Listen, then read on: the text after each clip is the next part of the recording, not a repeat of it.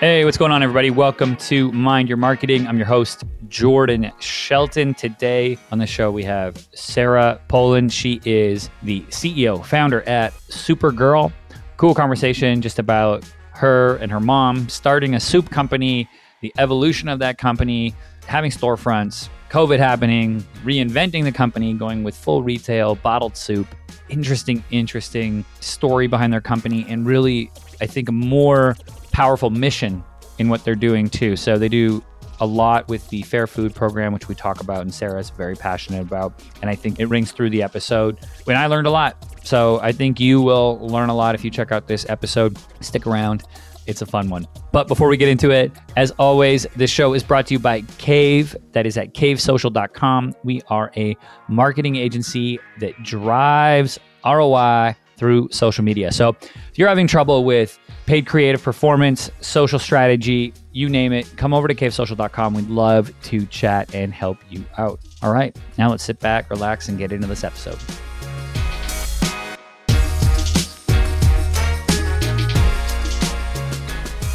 Hey, Sara, what's going on? How you doing, Jordan? Thanks for having me.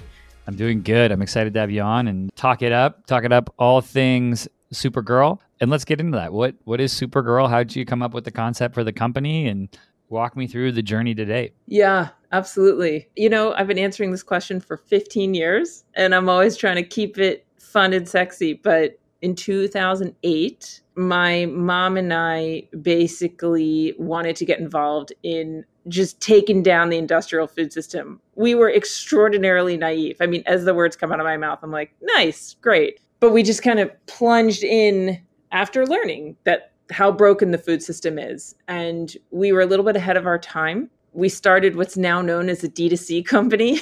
We set up a website making homemade soup, delivering to people's homes and offices. So basically, we were the OG DoorDash, cooking out of a rental kitchen. And we basically prided ourselves in sourcing from local farms, cooking vegan, cooking healthy. And we didn't realize there was such a profound need. I mean, we did some research. I read Small Businesses for Dummies, took a few classes, but we took off. We got a lot of press. People were really digging it. At our core, we were cooking what people wanted to be eating, the way people wanted to be eating. And so, you know, delivered to people's homes and offices. We started doing catering and farmers markets. We opened up our own soup shops in DC. We opened up a second one. We did pop-ups, and then we got into Whole Foods, and then we got into Costco, and then we got, you know, we just kept growing. And then, as everyone knows, March of 2020 happened. I still have PTSD from that period. And I think we all are still recovering. But that really, COVID kind of marked the second iteration of the company and marked the before and after of what Soupergirl was and is today. And I say that not only in terms of how we get our soup to consumers, but also our values. You know, prior to 2020, we prided ourselves on having our farmers on speed dial and, you know, really being hyper local. And we realized we were never going to be able to expand as big as we really realized we could by this hyper focus on local. By the way, we still work with all of those farms. However, we also, during COVID, became keenly aware, to be honest, of how corrupt the food system really is. And we were really just scratching the surface. And what I'm talking about is the labor issues. So we learned during COVID that we were okay as a society letting people die for our bacon. And I thought, as we worked so hard to keep our team safe during COVID, getting like contraband masks, I literally like gave someone $500 in cash in like some random neighborhood in DC for the first batch of masks. And we brought in doctors and fully subsidized health insurance. But when I scratched the surface of our supply chain and the agricultural industry, I was devastated. Sorry to jump in. You know, I'm a complete newbie to what this corruption is. Like, what are some of the examples? That's unfortunately, Jordan, so was I. And nobody knows. It's so strange to me how a lot of people know about fair trade coffee, fair trade chocolate, what's going on in other countries and how much work is being done. You know, we learned about that company, that Shein, the fashion company, what's going on in China. And no one knows what's going on right here in the United States. And what's going on is forced labor, sexual assault, old-fashioned slavery. I mean, people right now dying in the fields of heat, no access to water, to shade. It is shocking that people don't know what's going on in our own country. In December of 2021, there was a slavery bust in the state of Georgia. Wow. Yes.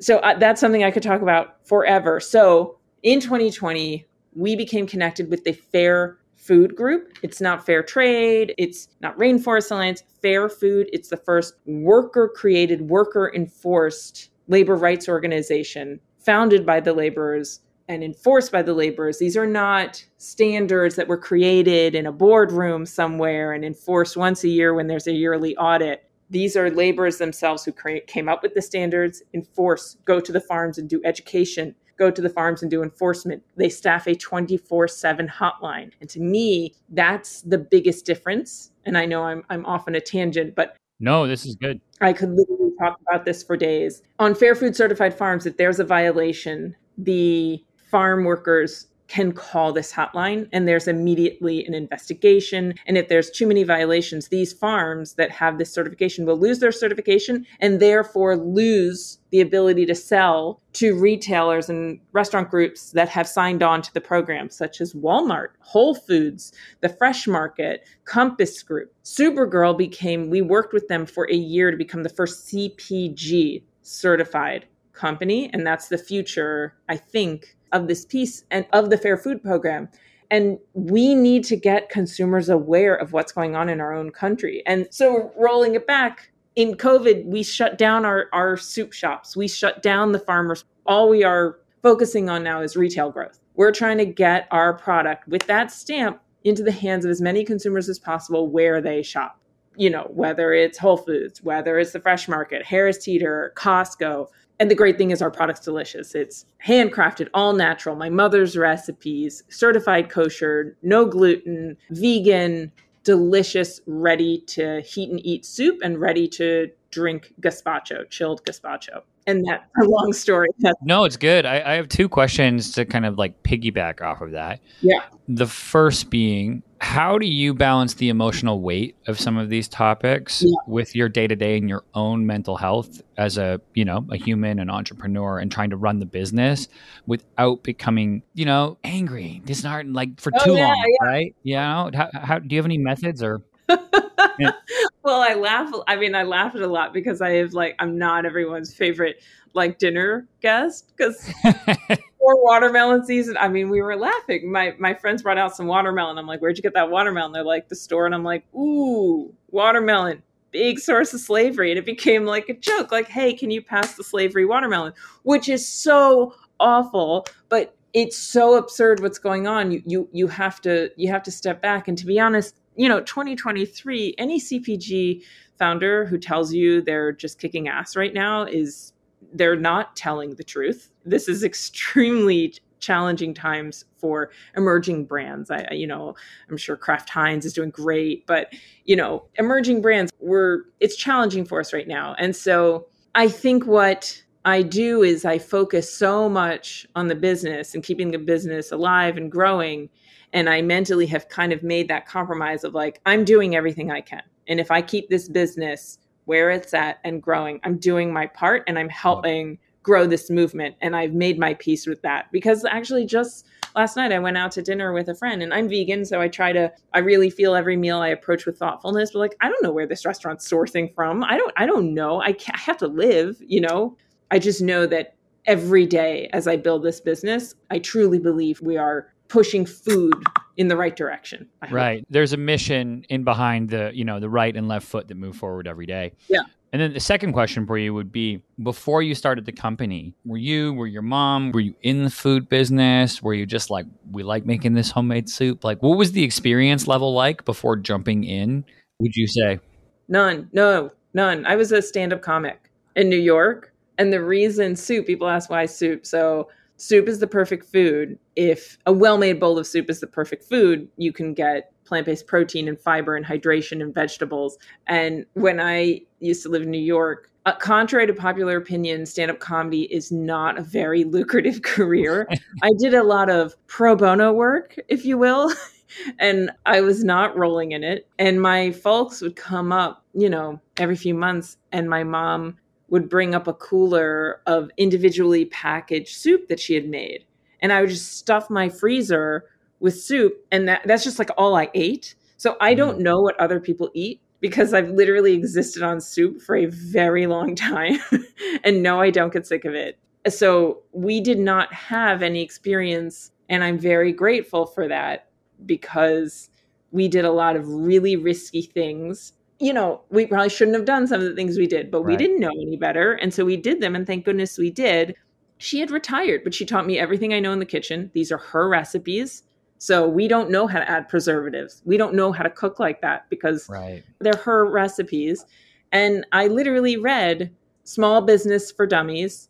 P.S. I still reference that book sometimes. And I took some classes with our local SBA, and DC has some, SCORE. Took a couple classes and we launched. So no, we didn't really know what we were doing. We had a lot of energy. And I love it. Just going, right? And then figuring it out along the way. I feel like whole building the plane while you're flying it, the very... Building while flying. Yeah, definitely. Cool. So now, we're on the other side of COVID as much as we can be. And what is Soupergirl 2.0? You retail expansion, but what's the company look like? Is it remote, dispersed team? Is it you and your mom still going? Is it you're handling a lot of it? Like, walk me through what your day-to-day or week looks like, running the company, and how much time you're spending in the business versus maybe on the business. It's so funny you say that. We are so opposite of that. We opened up a new production facility just a few months ago and moved in and consolidated. We had like our old storefront and we had to wait for the lease to end. And that was like our R&D small kitchen. We had another production facility downtown where it was like a miracle that we produced as much as we did out of there. We just consolidated. We now have offices and storage and production all in one place. So now for the first time in my life, I have a commute. I used to bike in to where our old store was. That's where my quote unquote office, it was like the mop closet. I'm not exaggerating at all. So I have an office, which is weird. I have a commute, which is, I listen to a lot of podcasts now. And our margins it's amazing what this facility has done for our margins. We're all able to collaborate every day. It's been incredible. So I'm in it every day, not cooking. We have a team that does that, thank goodness. But, working with our production team, the marketing team, it's not, person, COO, CFO, it's incredible. And yeah, we are hyper-focused on making sure we're nailing those SKUs, doing some SKU rationalization, figuring out what's working, what's not, and expansion, smart expansion, looking at velocities on a store level, looking at our regional velocities, seeing what's working where and building organically on that rather than just trying to like go gangbusters into as many new doors as possible. Yeah, it makes sense. That's one that's really cool to see. I'm sure you've had those moments where you pinch yourself, you look around and go, whoa, this is real. Yes. Now, in terms of soup, I guess one, are there any places that surprised you with more velocity than maybe you thought was going to be there? Two, is there a seasonality to the business just with like soup in winter? Yeah. Our gazpacho in the summer is insane. It has grown year over year 50%. It's insane. Wow. It's this bottled, refreshing, so healthy, so delicious, just nutritious amazingness in a bottle. And we kind of own the bottled soup category. There are a couple of people that have tried, but we've really nailed this recipe with our gazpacho. So there isn't nearly as much seasonality as you would think because of the summer soup program. And that has surprised me quite a bit. We're really starting to, we're on the tail of Panera. We're catching up to them in the South. In Kroger, and I'm just really excited about that because soup is a category that hasn't seen enough innovation. Like it's ready for us. It's just these giants that have been doing the same old. If it ain't broke, don't fix it. And now we're announcing ourselves. We're here and we're doing what consumers want. The data supports us, with our values, with our nutrition, with the convenience, with the innovative flavors. So we're kind of charging forward cautiously, smartly, but we know we're in a space that it's just ready for innovation. It's so stale. So I'm delighted by what I'm seeing. That's cool. And I'm with you. I think that there's always a pressure and we kind of talked about this off air a little bit, right? That pressure to get in certain aisles and everybody's crowding that one category. And then there's so many other categories and items and food groups that are ready for, that need the innovation and are ready for disruption, because it's really just the old monsters that have been there of like, yeah, I get it. Campbell's makes soup, right? We're like, okay, for the same package for like 800 years. We're ready for something new. We're ready for something new. Yeah. I think, there's so many people we see on LinkedIn. The CPG founders in this era are doing such cool stuff. There's such cool stuff happening. I'm blown away by what I see at, every expo. But a lot of it involves a lot of consumer education. You have to explain what a fermented protein pea, whatever it is, versus like, no, guys, it's soup. Soup. Okay, there's a chilled soup that requires a little bit, but like it's soup. And I'm pretty grateful that we did choose that. It's classic. It's a hug from your mom. It's a memory, Yeah. It's not mushroom protein adaptogen fizzy fiber water. Exactly. Yeah. And no offense to anybody doing those companies. You're fighting an uphill battle. Yes. Yeah, no, that's very, very cool. Now, before I let you go, if people want to get some soup or find out more about the company, where should they head? Please go to Soupergirl.com, and that is spelled soup, we're not the DC comic. SOUPERGIRL. You can see a little video about what we did with the Fair Food program. Go to our store locator. Hopefully we're in a refrigerator near you. We are not shelf stable. This is a fresh product, or we deliver to people. We do still have our D2C business. We deliver nationwide, but check out what we're doing. If there can be one thing that people take away from this, is do a little bit of research on the Fair Food program. We all need to be more aware of what's going on here in America, and we can be part of the solution if we all kind of get involved and get aware. Very cool. I will put links to all of those so people can check out the site, get some soup, but also learn more about the Fair Food program. Sara, thank you so much for coming on today. Hey, Jordan, thank you so much for having me. All right, everybody, that's it for this episode. As always, I'm your host, Jordan Shelton. Hit the like, share, subscribe, comment, whatever buttons are at the bottom of the app you're listening to this on. I appreciate you, and I'll catch you next episode.